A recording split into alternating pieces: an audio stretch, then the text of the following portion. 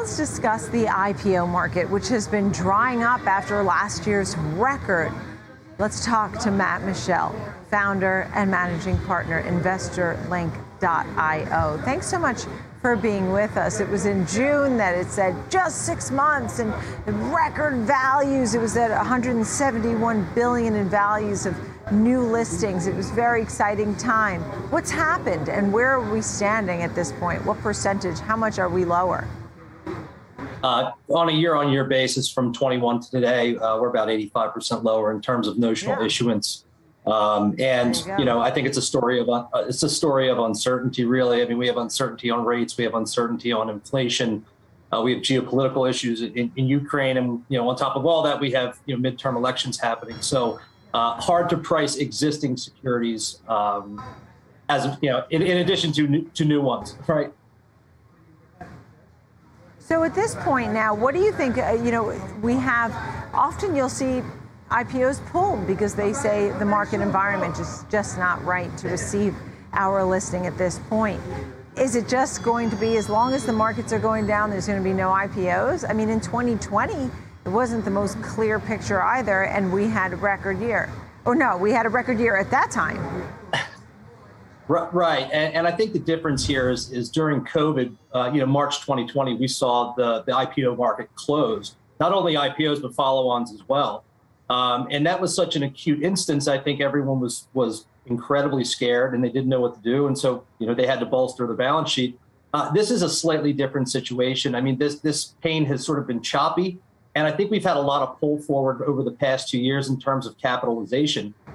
So you see companies that are either well capitalized in the private markets and can extend their runway in sort of without coming public. And you have companies that have come public fairly recently who raised large amounts of capital, so they don't really have to address those markets yet. As runways continue to deteriorate, I think we'll see more issuance come to market. And some of these IPOs, if you look at the IPO ETF, for example, or in SPACs too, they come out with a lot of fanfare and then they lose some ground. The market has been a tough environment regardless for so many stocks. Not that these companies are bad companies, but definitely going down with the general broader market. I mean, Airbnb has been down about 70%. I think I saw that one. Petco was another one that came under pressure. So now with the highly anticipated names of 2022, I haven't seen much on Instacart or Chime, Discord, Databricks, and Stripe. I feel like I've heard some about Stripe and Instacart. The others, I haven't heard anything much. I think that's right. And I think companies like the consumer names that you mentioned have the wherewithal to finance themselves in the private market at potentially more advantageous terms than what a public market listing would offer them. So, management teams are always evaluating that with their advisors. And I would presume that, if they can have the ability to do that, they will. So at this point, and we have a high rising rate environment, when you look at these growth stocks, we know on a rising rate environment for a company that's not profitable and is doing a lot of borrowing, it's not such a great picture because it just means that, they're facing some hurdles. Yeah, I mean, I think the market's sort of telling us that story stocks are out. And you need to either be break-even profitable or have a very demonstrable and easy to understand path to profitability if you're going to consider a public market listing.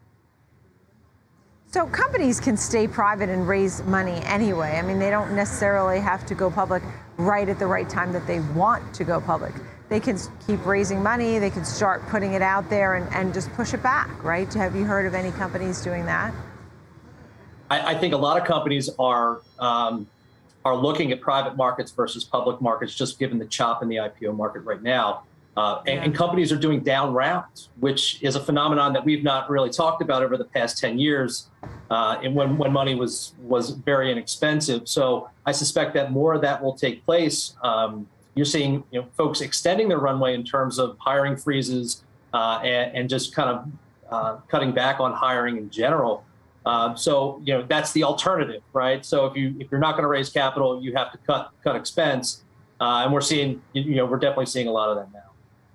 Yeah, and you said know what you're getting yourself into when you try and buy some of these new names. Right? I think that's some good advice too, Matt. Great to see you. Thank you so much. Thanks for having me. Founder and managing partner at investorlink.io. Thank you, Matt.